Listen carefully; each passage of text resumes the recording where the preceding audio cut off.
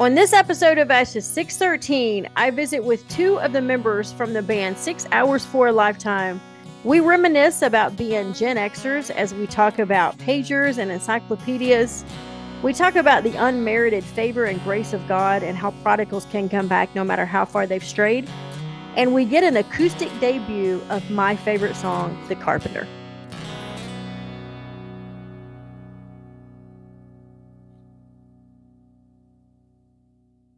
Okay. Hi. Good morning. Good morning. Wow. Hi. How are y'all? Good. Been a mess. Good. Good. I'm glad you got it fixed. Yeah. Us So, too. yeah. So where are y'all at? Little town called Chapmanville, West Virginia. Chapmanville. Chapmanville. We're south of Chapman. Charleston. Chapmanville. Oh, you're in the mountains. Yes, we're in the hills. Yeah.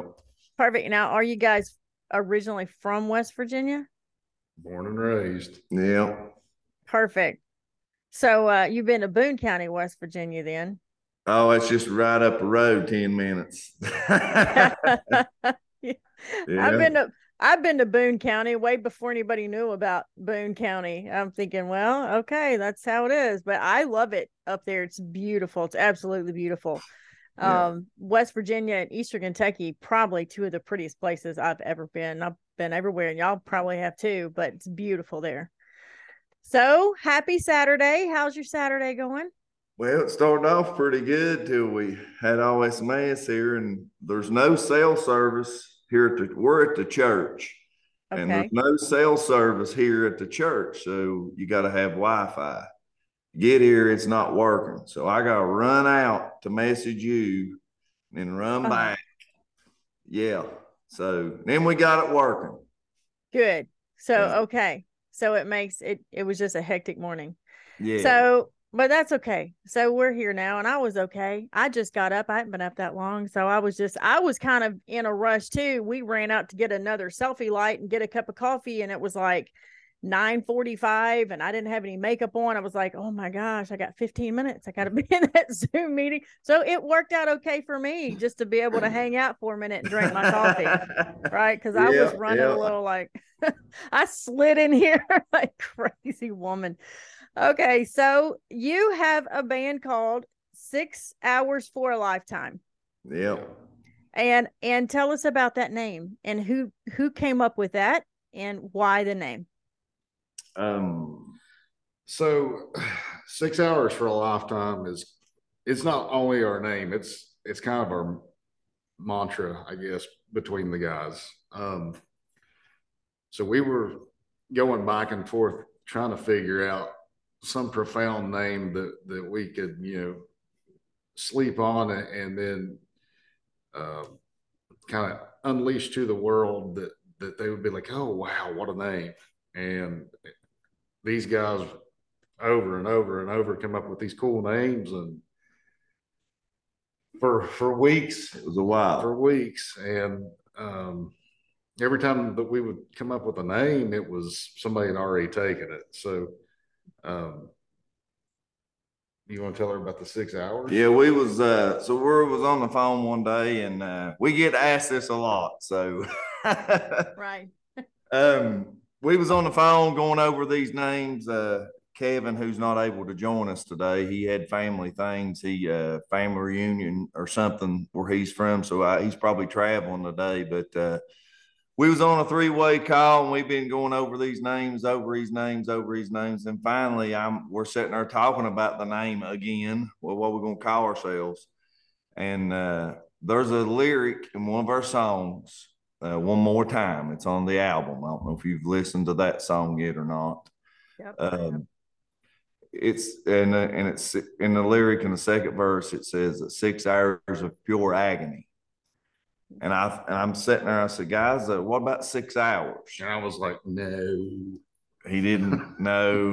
I was like, and then Kevin said, well, what's 6 hours, man? Well, he didn't ask at that moment.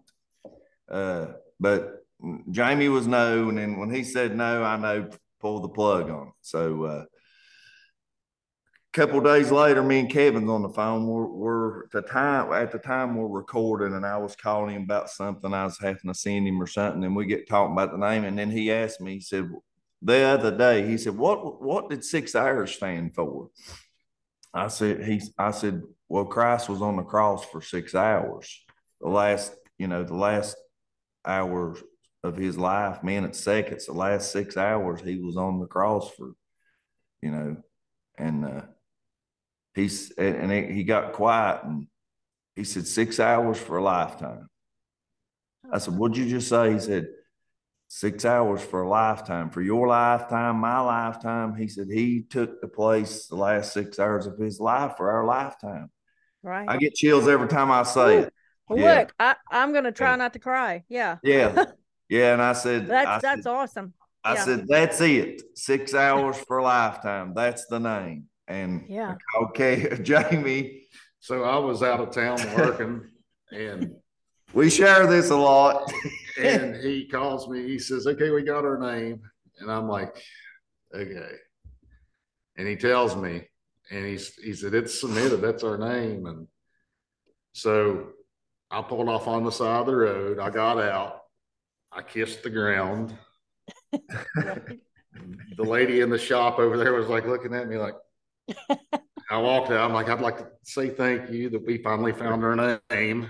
And no, but it was a relief to say the least. It was. This went on for weeks. Right. Yeah. But did you feel like with the other names, you felt like, well, that's pretty good. Well, that's not as good. That's pretty good. But did this one feel like, yes, that's who we are? Oh, I know that the moment he said that, I was like, oh my goodness. Yeah. That's who we are. Yeah. I know the 6 hours, what the 6 hours represented, Right. Yeah, that was, but I did not until that time in my life. And I've been, I got saved August 22nd of 99.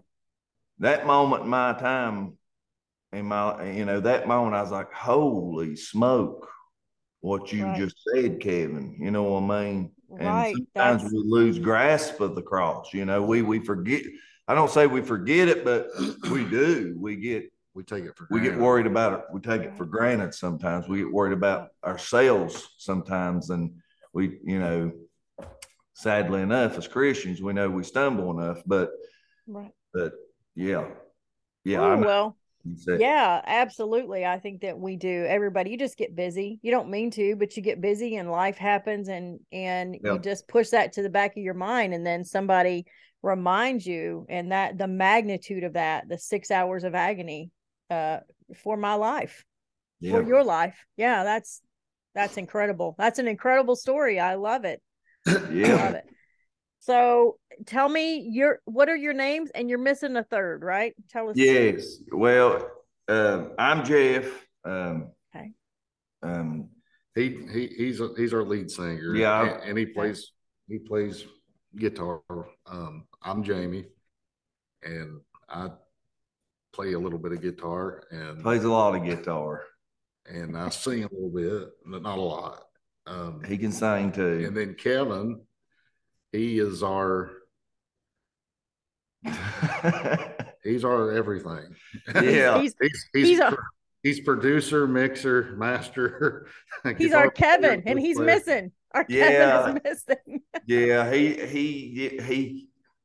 he wanted to be here, but he just couldn't today. So it's okay. I hate doing this, but we know you want to do this, and he said, "Go ahead, you all go ahead and do it." But Kevin, he is so me and Jeff, we started this journey about 20 years ago. We took like a 15-year hiatus, but then we got back together and we reconnected. The songs on the album's 20-year-old songs, 20-plus-year-old songs. I don't know if you know that or not. Oh, you guys wrote those 20 years ago. 20 years ago. Before on the album, the songs on the album. Yeah. Right. Then sorry. So how did you guys meet? You've known each other a long time. So actually, I was 16 and Jeff was in his early 20s. Yeah. And I was actually in a place that I probably shouldn't have been. And Jeff was at the same place, but he was there for a better reason. He was there witnessing to a mutual friend that we had that we didn't know that we were, going to meet that day. And he walks up to me. I was actually in my truck working on a CD player, throwback. And yes. And he leans over in the truck. He says, "How you doing, bud?" And I said, "I'm fixing to lose my religion on this CD player." And he said, "Don't do that." And from then on, yeah, we started playing guitar. He said, I think did I have my guitar that day? Guitar, yeah. Yeah, I had my guitar that day, and we got talking about playing music, and he said, "Well, I play some music," and so I showed up at his house, I think, a couple of days later, and I got to hear him play, and I was like, yeah. I don't know about this. I weren't very good. I'm still not that good. He's good. But good. That's how we met, and we started playing. We joined forces with another one of our great friends. He lives down south now. He went in the Air Force, and our first original bass player.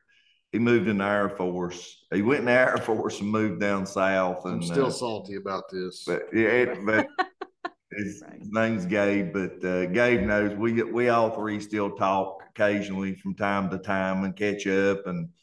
But Gabe left, and had another guy played bass, another guy played drums, and eventually I'd met my wife, and of course got married, and things was changing, and things, it just wasn't the right moment in our lives at that time, and we know why now, because God reveals things to reveal stuff to you. But it wasn't time for us to keep playing at that time. Yeah. So we kind of split. Jamie started his life, began his life. He ended up a couple of years later getting married and meeting his wife and getting married. And of course, we've been dealing with life these past 18 years, 16, 17 years since we last played together. And then we got hooked back up, started jamming a little. Then he had this crazy idea to do this. So he presented it. And of course I said, "Well, why not?" He said, it's so easy to record now. You don't have to, it ain't all the red tape in it was used to be. And I was like, okay, we can say independent. We don't have to get nobody involved, and so and that seems to be like a more popular trend among musicians, especially right there in Appalachia. And I love it. All the indie artists that have realized, you don't need Nashville, and you don't need great big record labels who, really ultimately have the ultimate say and control in the music you put out. Yes. And so, it's so much easier now than it used to be. Back when we were all teenagers, you couldn't really record your own stuff unless you just had a ton of money. And now there's this fantastic recording software. You just put on your laptop and sound professional, and it's just amazing. So I am thrilled, as a creative person myself, to see how far that we have come in that creative field, and we have more control over what we do. So I do love that too. So you guys are going to play now. My favorite song of yours is a song called "The Carpenter." So tell me who wrote that song, and let's talk a little bit about that song. Go ahead, Jamie. Where to begin? So it's a new song, first of all. Yeah, I mean, this is a new one. So go ahead. I was actually coming back from Memphis, and I had been studying quite a bit about the crucifixion and trying to read every piece of literature that I could find on the internet. I wanted it to affect me on a different level. I wanted to know everything I could about it. And for like, I don't know, 2 months or so, I kept on thinking about a relationship between a carpenter and his craft. And what sprung the idea of the narrative of the song is how a carpenter can see just an ugly piece of wood that most everybody would walk by and just, whatever, but he might see a rocking chair, or he might see a beautiful cabinet or a beautiful piece of furniture. And I thought, I put this thought in action, and I'm like, well, that's exactly how Christ looks at us. He sees my potential. He has confidence in me, even when I'm less than desirable. And even when we're old blocks of wood. Yeah. Ugly and that's me. Right. That's what I am. Yeah. Well, no, that's all of us, though. Just so we need to write a poem called "Just an Old Block of Wood." Yeah, I'm working on 146 okay. Grundy, but no, but when you read the scriptures, it doesn't take long to see that our emotions, our heart, even in the scriptures, it says that they're dreadfully deceitful, and it says that every man's heart is wicked. So when I wrote The Carpenter, I really thought about like all my imperfections and like the things that I struggle with and the things that I have struggled with, and trying to get to that place later on in life, because, I fell away from the faith. I didn't even know that I believed in God for the longest time. And, going on 3.5, 4 years ago, I rededicated my life, and I actually encountered God this time, and it was different. And getting to the point that I understand that God sees me differently than I view myself. That's the hardest thing, because I do feel remorse, and I've been hurt in life deeply, and I know that I've had to hurt people, emotionally, and I'm sorry for that. And a long list of other things that I'm sorry for, but understanding that Christ sees past that, and he sees our potential. And that's what The Carpenter's about. I love that story. And speaking of, you were talking about your imperfections. A carpenter can take an imperfection in a piece of wood, like a knot, and actually, instead of taking it out, he can work around that and make it beautiful and make it part of the final piece. Yeah. So instead of pretending, which I think Christians are the very best at, masquerading, and we feel like we have to be perfect, I think that we should just say to people, look, I'm an old block of wood, and you see all these nicks, and you see all these knots, and you see all this. These are all my imperfections, but right. Christ has taken that and made something beautiful for his glory. Right. We have this anointing in jars of clay, so that people can see that it's not the vessel that's important, but what's on the inside. Absolutely. Right. So I was thinking about that. Never thought about that until you said that about the imperfections. And I thought, well, I'm looking around. I don't know if you can see. Yeah, my room. Do you see the wood? And there's all those knots, but it's beautiful, isn't it? It's not perfect. And so I hadn't thought about that until just now, that the imperfections can be beautiful. Yeah. And then, too, with thinking about a carpenter, if you see, like my grandfather, for instance, he was a craftsman, and his hands was just beat up all the time. And, they're dry and they're cracked and like bruised thumbnails, and just his hands stayed murdered.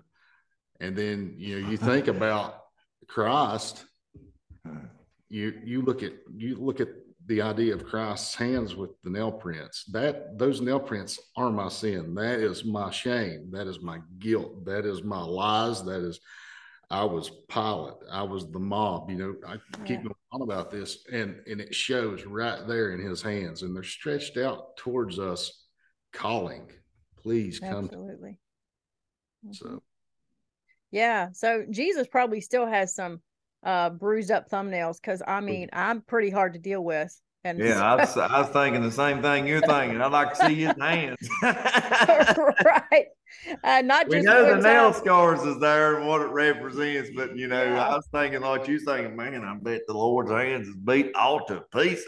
All to pieces, because I know for one, I am very hard to deal with, and I don't know why he continues to contend with me, but he does, and I'm so thankful, because I'm like, wow, could I be a more rebellious child? Like, ooh, but he's so good to me, and so faithful. Always has been. Yes, he is. Right. It's a beautiful thing. It really is, to see a true Christian at work. It's amazing. Yeah. So, are you guys going to play the Carpenter for me? It's up to him. That's his baby. This song's got a lot of moving parts. I'm gonna go get me a Mountain Dew while he does it. Hold up before Perfect. you start. So, I actually, if I'm gonna play this. You will be the first person that I've done this for. I haven't played it except on the album or the single that we released. It's never been played live. It's never been. Okay, so this is the live debut. That's perfect. Yeah, and bear Probably with. needs to back up a little bit. I don't want to see my hands. So bear with me. Did you tell us the first time you've ever? Yeah. Before we get started, and you can edit this or out, but I'll share it with you. He was so excited about this song when he wrote it, and then when I heard it, I said, Jamie, that is a beautiful, best song you ever wrote. And he's wrote a few songs, and I hear them all. I said, that is the best song you've ever wrote. I mean, it is beautiful. And he when we released it, it was, and it's yesterday. Was it yesterday? Yesterday, we're part of a group on Facebook, and they put the Carpenter on one of their playlists. And I screenshot it and I sent it. I said, looky here. I said, Carpenter made a playlist, Spotify playlist with some other artists. And I said, smile, because this song means a lot to him, and I know it does. But I want to share it. He was so excited when he wrote this, and he deserved to be, because it's a great song. Well, this song, this is where I'm at. That's what's so special to me, and I feel like maybe a lot of people's at this point, So, but anyway. So were you shocked when you said, hey, what's your favorite song of ours? And I said, well, I want you to play the Carpenter. So what was your reaction to that? I was like, oh no.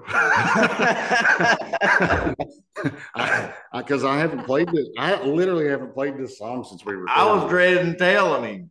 I said, Jamie, I said, I'm humbled. She's wanting us to sing a song. He said, okay, which song she's going to sing? Because he was thinking, I know what he was thinking. I'll get to play the guitar. You do your singing, whatever. I said, she's wanting to hear the Carpenter, bub.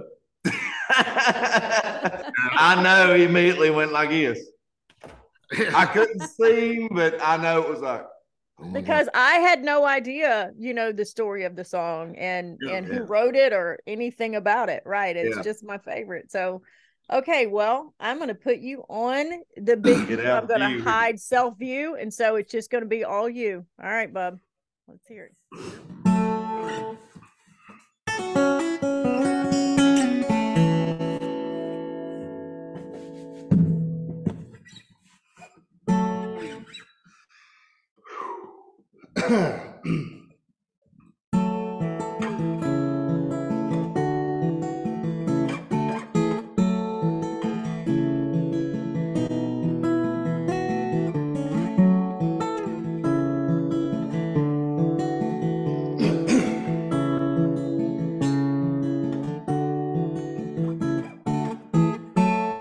Wish I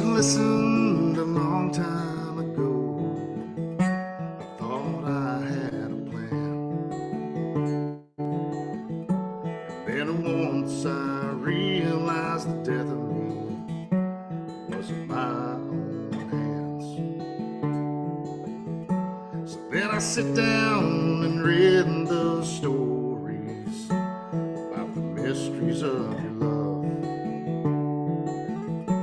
And then I needed to escape the reality that I'm just not enough.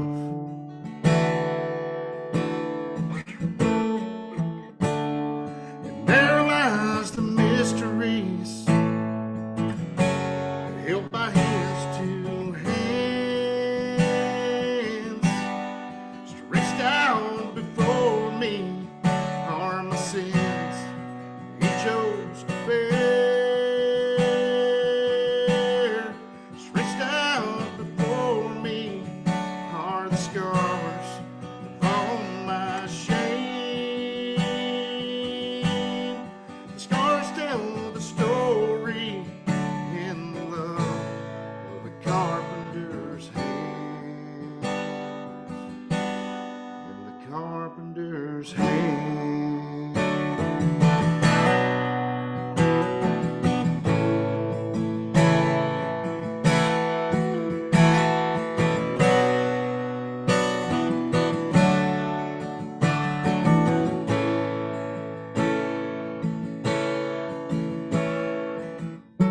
To wear a mask is always difficult, yeah.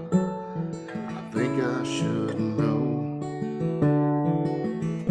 To live a heart that's made for a gypsy, where you never feel at home. To feel alone in a room full of people, that's been the story of my life.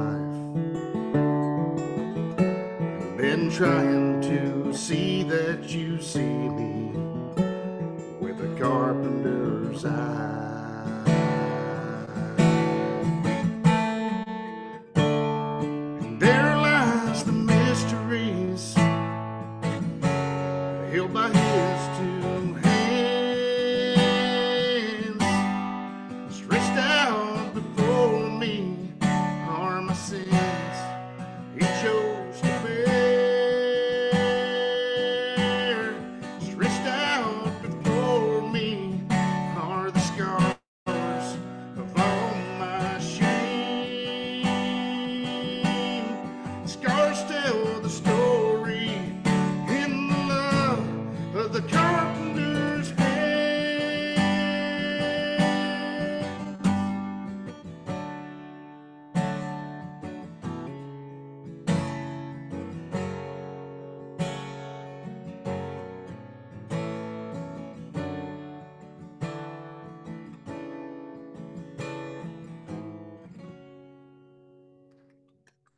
That song that has wrecked me. That was everything I could do to keep my composure. How many times can I cry on one single episode of a podcast? Doing this number, had to go bathroom, get a tissue. That I was appreciate it. It's very, very kind. It's very humbling for me. I'm glad It's a very spiritual song. It's That's very unique. It's very singer-songwriter. It's very it's why it hasn't blowed up, but I don't know yet. But I'm not saying it ain't. It's time to it'll come. It's time's Yeah. coming. Tell me, what were some of your musical influences then growing up? What would you listen to? Go ahead. You go first. Well, I started off at a young age being exposed to music, and it was like 70s rock, a lot of Southern rock. And then as I got older, I actually have a love for bluegrass, which he's rolling his eyes right now, but I like bluegrass. But as I was growing up, though, in like my teen years, like I was crazy about grunge rock. I mean, I'm still rocking the 90s flannels, and it's 80 degrees outside. So, but so grunge rock, 90s grunge rock. Give me a couple bands like Nirvana, Stone Temple Pilots. Yes. I still, on occasion, get ready for this. Over here, I'm gonna let you in on a little secret of mine. Will put on in my kitchen and dance around while I'm cooking "Yellow Ledbetter" by There you go. There you go. Yeah. But yeah, then Nothing wrong with that. Right. then I love Creed it. come out and in like the late '90s, mid late '90s, and I heard Mark Tremonti play this style of guitar that I'd never heard before. Right. And usually, like, I could sit down and I could figure stuff out pretty easily, and I could not put my finger on how he was doing what he was doing. So back then, I really wasn't into the internet or whatever. So I used like books, like guitar books, to learn this stuff. And Mark Tremonti, like Creed opened me up to so many different styles of guitar, all these different alternate tunings and stuff like that. And then I just fell in love with their music, and I still do. Like if you look at my phone playlist, it's straight 90s, some early 2000s, but like I'd say that Mark Tremonti is probably my biggest influence, which we haven't done really anything with that style Not yet. yet. It's there, but we just ain't released nothing. We're working on one right now we feel that's going to be. Yeah, it's pretty cool. It's going to be a good one. It's using his signature tuning, but good. I'm excited. That's kind of where that was my formative years with guitar. How about you, Jeff? Well, I'm a 90s baby. He's going to Of course, I'm 45 years old. I have an older brother that's 6 years older than me, and he lives in Cincinnati, Ohio. He went to college, moved away. We still close. He's like my brother / dad, because my dad had to work 8 days a week. It was 4 of us. My dad was a lineman, which didn't make a whole lot, but back then, but now of course wages went up and inflation went up too, so it really don't matter. But I'm a lineman at trade now. I graduated high school, went straight to work building power lines with my dad, but I still do it today. But I've got an older brother, and he was 6 years. He was born in 72. I was born in 78. So 80s was wonderful to me. 80s, I was a kid in the 80s growing up. Got a brother that's 6 years old than me. I've got a sister that's a year younger than me. And I have a younger brother that's 3 years younger than me. So us three is real close. There's a big gap between me and my older brother. But he listened to him and my first cousin listened to a lot of 80s rock, Bon Jovi, Poison, Def Leppard, Guns N' Roses. So I'm a big GNR fan. I love Guns N' Roses. My second favorite band of all time, close to first, but but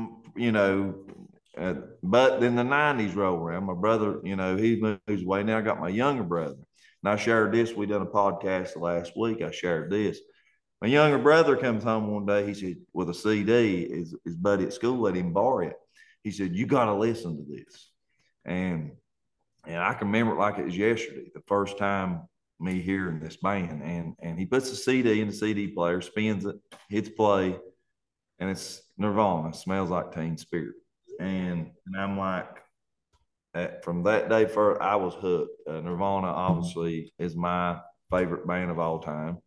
I'll never get to hear them, unfortunately, live. Like he's not joking. Like he's obsessed. I'm not as much as I used to be, but anyway, I'm Stone Temple Pilot kind of guy. Alice in Chains, Pearl Jam, Soundgarden. I can tell you 90s bands that you may or may not ever heard of that I listen to. There's so much great music in the 90s, even down to Mazzy Star, I love Mazzy Star. I mean, there's so many bands during that era that had so much familiar but different sounds. That the Cranberries, I love the Cranberries. That's tragic, That to me, that's the last era of music. That there's nothing changed pop culture since then. There's nothing. There's it's like the world has stood still since then. You got your new metal and your death metal and all that, which is fine. And Metallica, I love Metallica. I actually went and seen Metallica. Took my middle son and went and seen Metallica before COVID, I think a couple of years before COVID in Cincinnati, went and seen them. And they've stood the test of time. I love Metallica, but Metallica, they go so many ways with their music, from wide open to soft and melody to kindly type. And but 90s was that's my bread and butter. We're just old Gen Xers, and that's what it is. I'm just I don't think Gen Xers, we don't change. We just stay. And I think even my kids said that. They're like, people change and everybody changes and listens to different music. He said, Gen Xers don't grow up. You guys just stay 19. It's like you're stuck there. And I'm like, I am stuck there. That's so true, though, because I feel like in my mind, I'm still 16, That's what all the kids say. They're son, like, my son, he's got a dirt bike, and I was like, here, let me show you how to do this.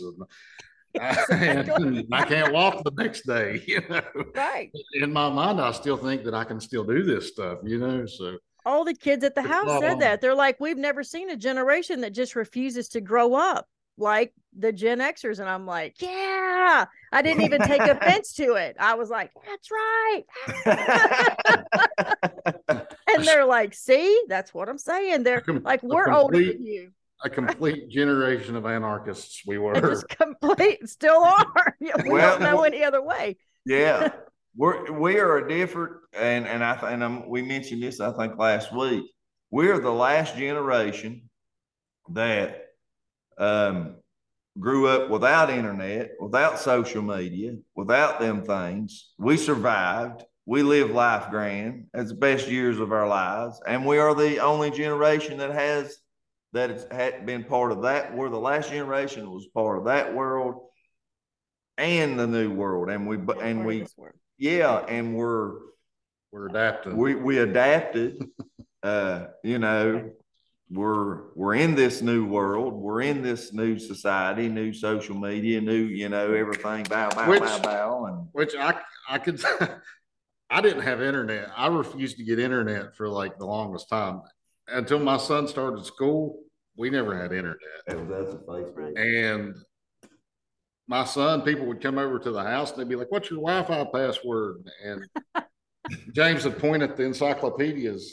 We told him for his whole life, that's the internet. That's the internet. And he really did. He honestly thought that the bookcase in the house, with the encyclopedias, that was the internet to him. I never know that. Wait till yeah. I know. I was trying to tell the kids about when we would all get together and party, and I said, well, we would just randomly show up at each other's houses. Sometimes I said, but if a group of us were together and one was missing, what did we do? We paged him. We paged him. Where are you at? You get the beeper. 1315555. Exactly. We would page him, and then we would wait at whatever phone we had paged him from until he called back. So, and then we'd be like, "Hey, dude, where are you at?" Yeah. And they're like, a pager, a beeper. What's that? And I'm like, well, the number came up, and you had to go find a phone and call the number to see what was. I showed my son my old beeper, and he was looking at it, and he was like, "What does it do?" And I was like, I was like, "It beeps." And he's like, "How do you turn?" I said, "Turn it on," and he was like, "How on?" Hey Siri. Right. Completely lost. Right. I had found an old rotary phone, the kind where you do like this, and then it goes. Well, and I had a home phone, but it wasn't like a dial-in. It was, you put it in the back of the computer, and it was just a package that came with my internet at some point. And I took this old phone and I plugged it in the back of this computer, and you should have seen the kids trying to work it. Had no idea, sticking their finger in the holes, pushing it, moving it. It was funny, but they said no idea. And then I showed him my old Walkman, and I was like, this is like earbuds. And he looked at me, he was like, it was hard in old days, wasn't it?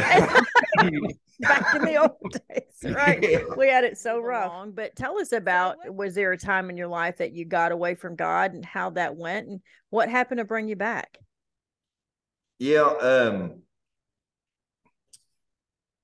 I was my mom and dad got in church, started going to church in 1986, and Of course, I'm about around 8 years old at the time.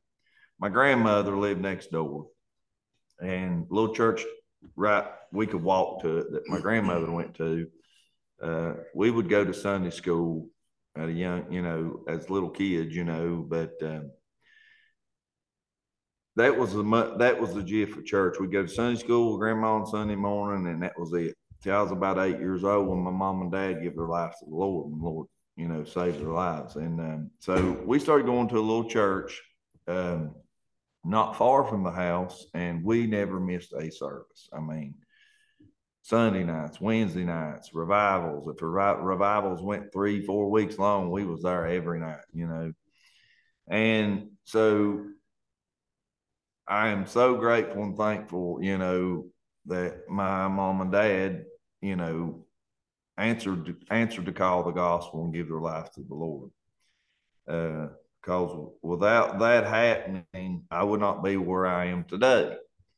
And along with my grandmother, she instilled a lot of things in my life because she lived next door. I was over there all the time, and I love my grandmother to death. But I'm trying to sum this up.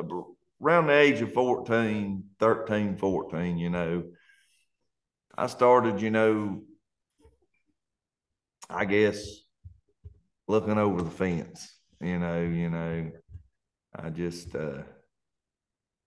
just curiosity kills the cat. And had my first drink of alcohol. I think I was around 14 years old.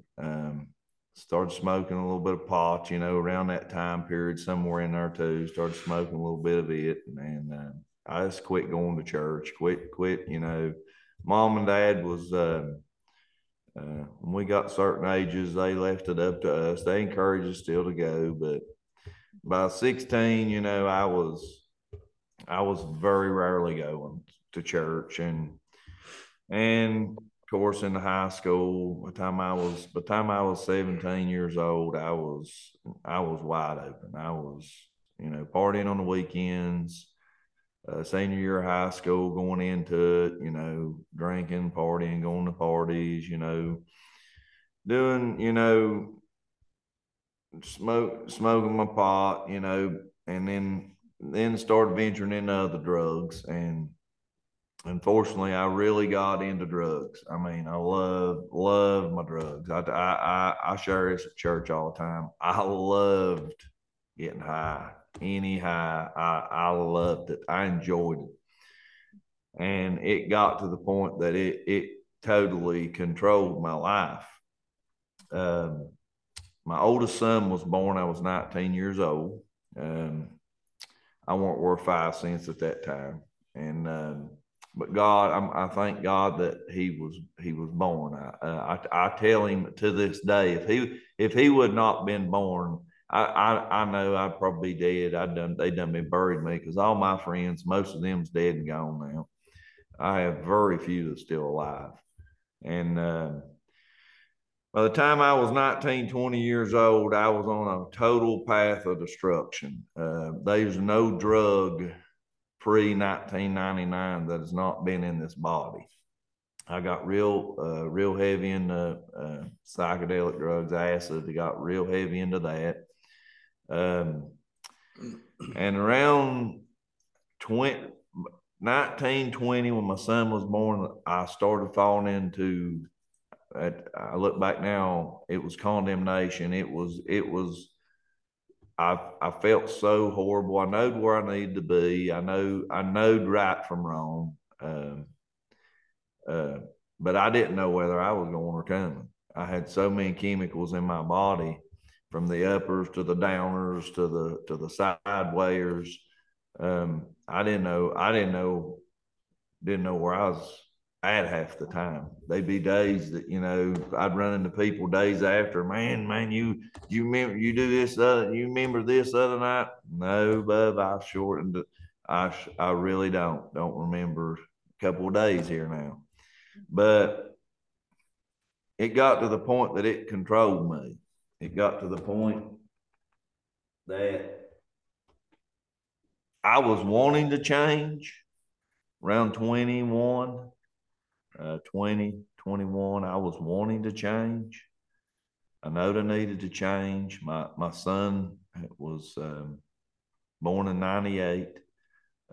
This is, he's turning a year old. I haven't, nothing to hardly do with him. I was ashamed of myself. I was ashamed of what I'd become. But it's like I would try to change and I couldn't change. I couldn't drop the drugs. I couldn't quit. I could not. It just like it was a troubled, wearisome time, and suicidal thoughts, depressed, just didn't feel like living, doubted God. I'd lay many a night just thinking, if there's a God, I know how bad I am. And what I've heard all my whole life, Jesus is coming, he's a coming, he's a coming. I know how bad I am. I know how bad the world is around me at this time. If I was Jesus, I know that I'd done showed up, and things like that was going through my mind, and we got to the point that my mom and me, I told her I needed help. I went and seen a couple of psychiatrists. One tried to put me on some drugs I was trying to get off. And one psychiatrist told me, son, the only thing you need is ask Jesus in your life. She said, that's the only thing going to fix you. And was in jail, in and out of jail a few times. And I was a mess. I was a flat mess. And August the 22nd of 99, May 10th of 99, I'd lost my operators to a DUI. And it's like, got the brakes, it's like life stood still. It's like I needed that. I shouldn't have been driving, drunk, but that needed to happen because my friends, there was no friends around.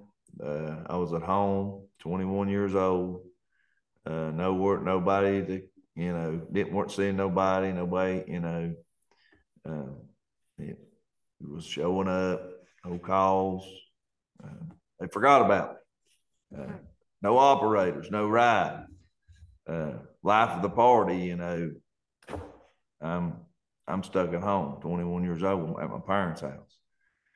And from May to August, I got a lot of time sitting thinking. Every Sunday, my mom would ask me, you want to go to church tonight? I'd say, get out of my face. Don't talk to me about that, church stuff. When I'm ready to go to church, I'll go to church. And then the night that I went, August the 22nd of 99, Mom come through the house and I was getting my shoes on. She said, where you going? I said, I'm going to church. She didn't say a word. And when she went out the door, she was crying. She was praying, Lord, just save him tonight. My mom was really worried about me. I'm a mama's boy. And I done things to my mom during that time period that I needed hung. I needed some more to put on the fire line. Things I done to my mom because she was so gracious and humble and loved me to the end, never give up on me. And went to church that night. Preacher preached a message by the guy. Preacher's name was Lenny Romans. And preached the message. I'm sitting there on the pew about 3 rows back, and he gives the altar call. I'm waiting for the old heart to beat real fast. I'm waiting to feel something. I'm waiting for lightning to strike me. I'm waiting, to hear God's voice, come, my son. I'm waiting for all this and nothing. So I'm sitting there, altar call's over. I was like, well.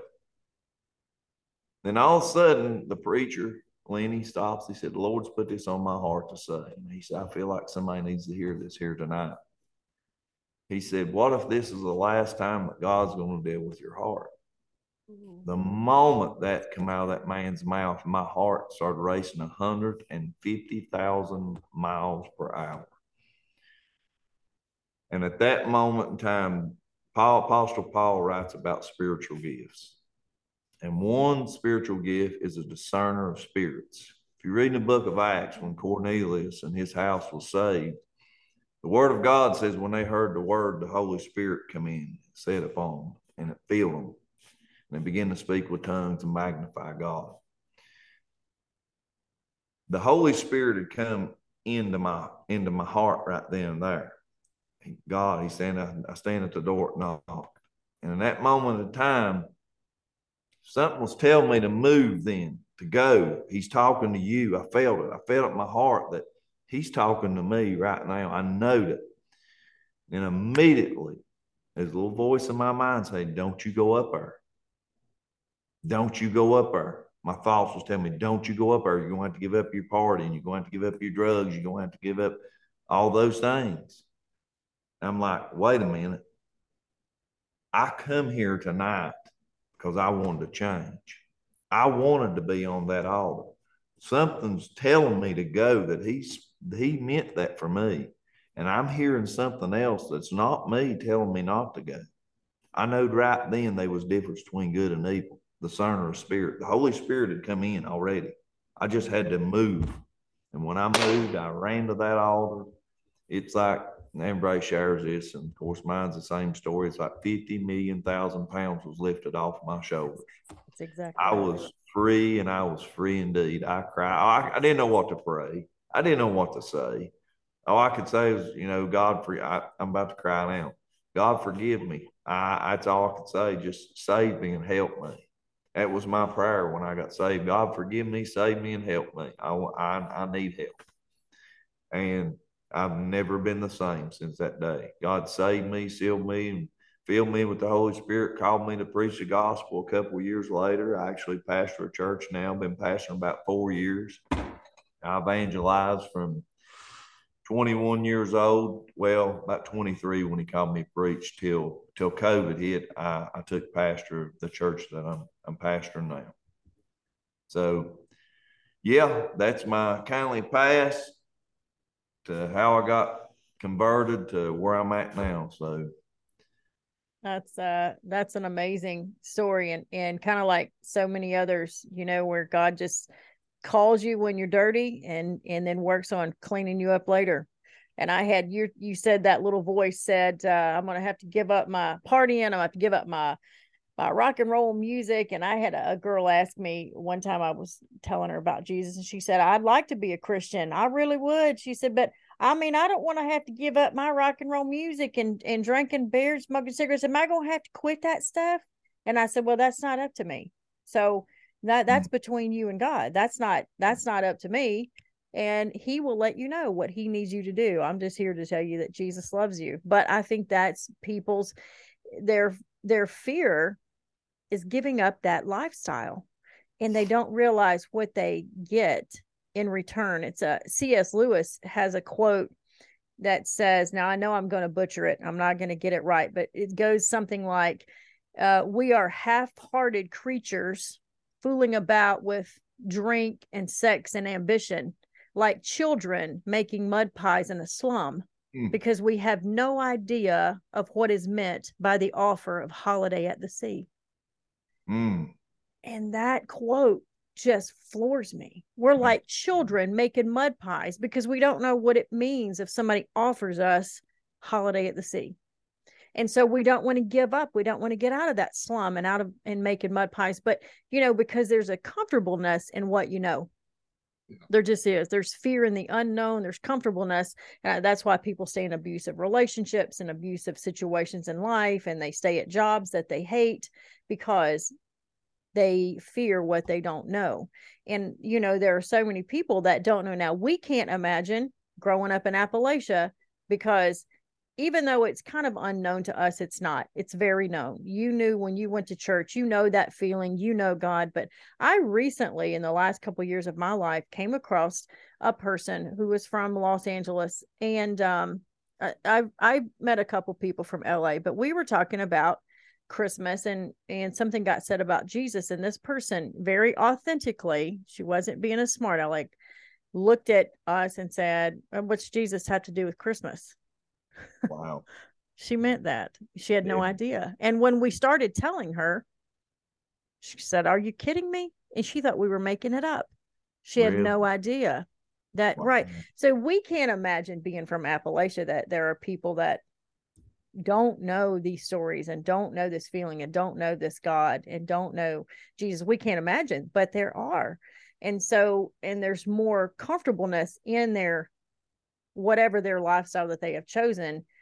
They are literally terrified of Christians and terrified of Jesus. And when you come out into the world outside of the southern and the southeast part of the United States, there are people who are terrified of us.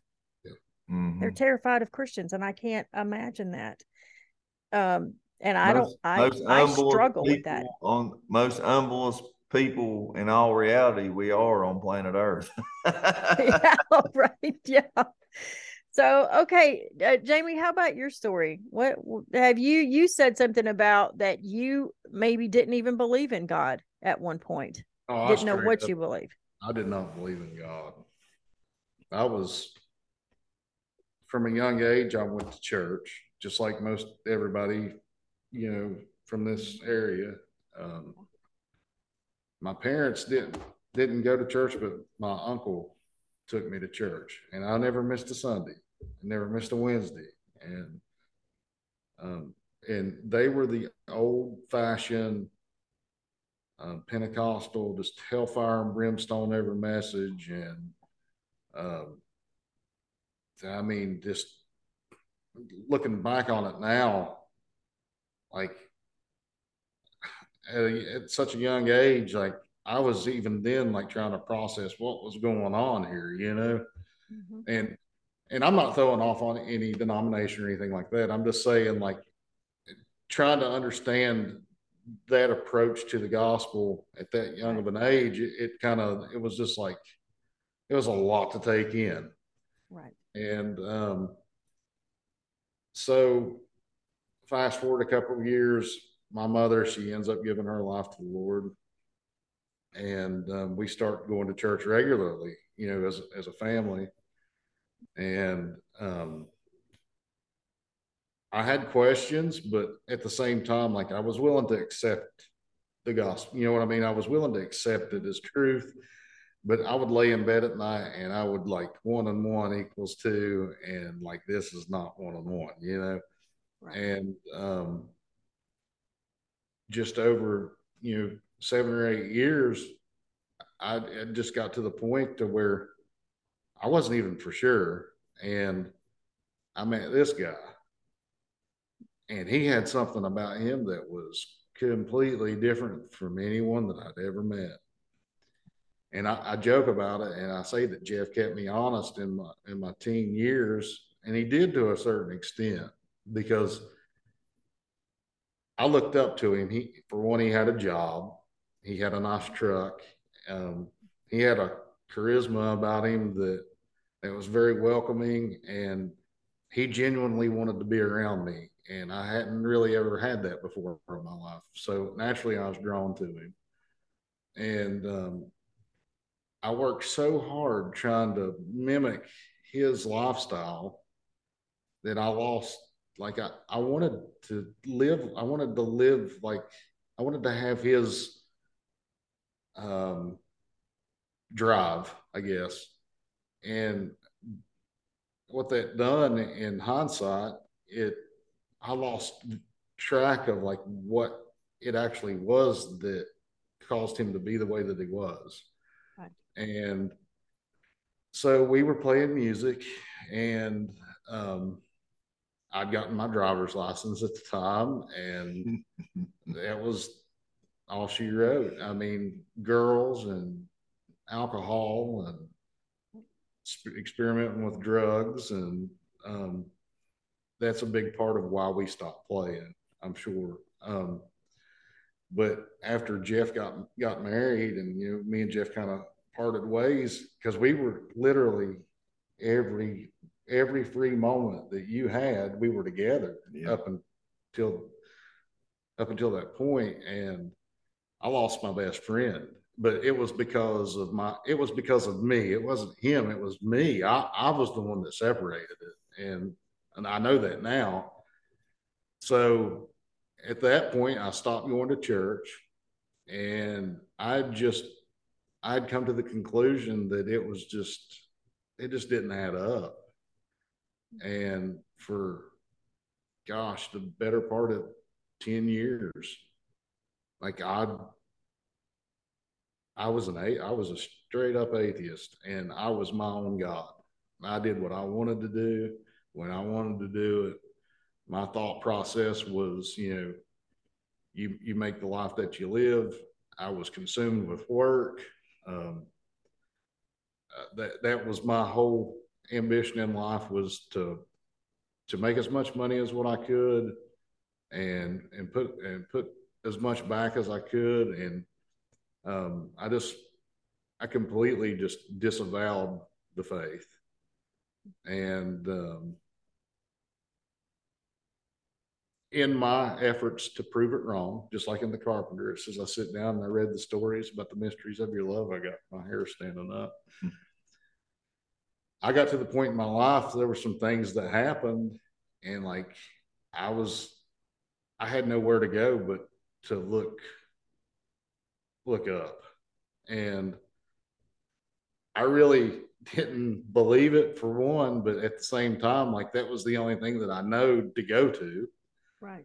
And so I started studying, and I really did. I studied hard in efforts to prove myself wrong, or to prove it wrong. And one night on my couch, my wife, because I was married at this point, and my wife, she looked at me, and I could see it on her face. She had been going to church a bit. And I looked at her and I said, I think that we should get saved.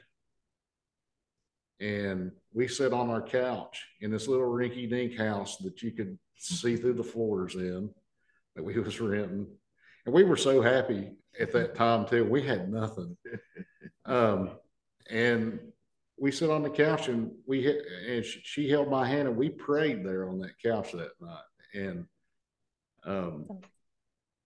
I did receive salvation that night. I honestly do believe that I did.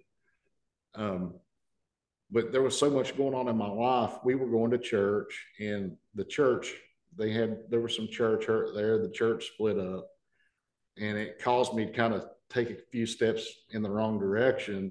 And I'm not going to say that I turned away from the faith, but I wasn't like being productive with my faith, if you know what I mean. Like it was a dry season in my life. I wasn't going to church much. And it just got to where I needed to reevaluate my position with God. And like I said, going on 4 years now, I repented, and I experienced God on a different level. And now, I tell this to people all the time. I can't tell you for certain that I'll make the mark. I'd like to say that I know for certain, but I don't know what tomorrow holds. But if I can just help one person find their way, then my life will have meant something, whether or not I meet the mark in the end. And my whole position in life now is just to tell people about Jesus. That's all that I want to do. And unfortunately, we still have day-to-day jobs, and right. I would like to get to the point to where this is what I do. Like, I want to tell people about God and what God done in my life. And like I said, I think that's our purpose, and that is the human condition, is to promote the foot of the cross. Yep. Right. Well, that's amazing. I love that you prayed right there on that couch, and I think that's important for people to realize that that's amazing. The two of you, the contrast there, where you went to church and you felt God calling you to that altar, and so many people, and you felt 50,000 pounds lift off you. And I've had that feeling, and that's amazing. But then the other story, I felt God come into that little house, with the floors that you could see through, and right there on that couch, with the blue light of the TV in the background. And we asked, Christ into our hearts. I think it's important for people to know it doesn't matter where you're at. You could be in a cardboard box under a bridge. Yeah. You could be at the Sheraton Hotel in New York City. It doesn't matter.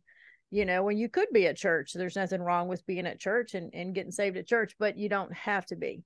I think that there's a misconception about church because for so long it's been the practices. You go to church, you go to the altar, you get saved.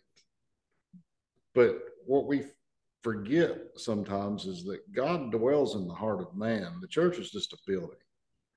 So, if church, I'm not saying that don't go to church. You need to go to church. Like, that's important. But what I'm getting at is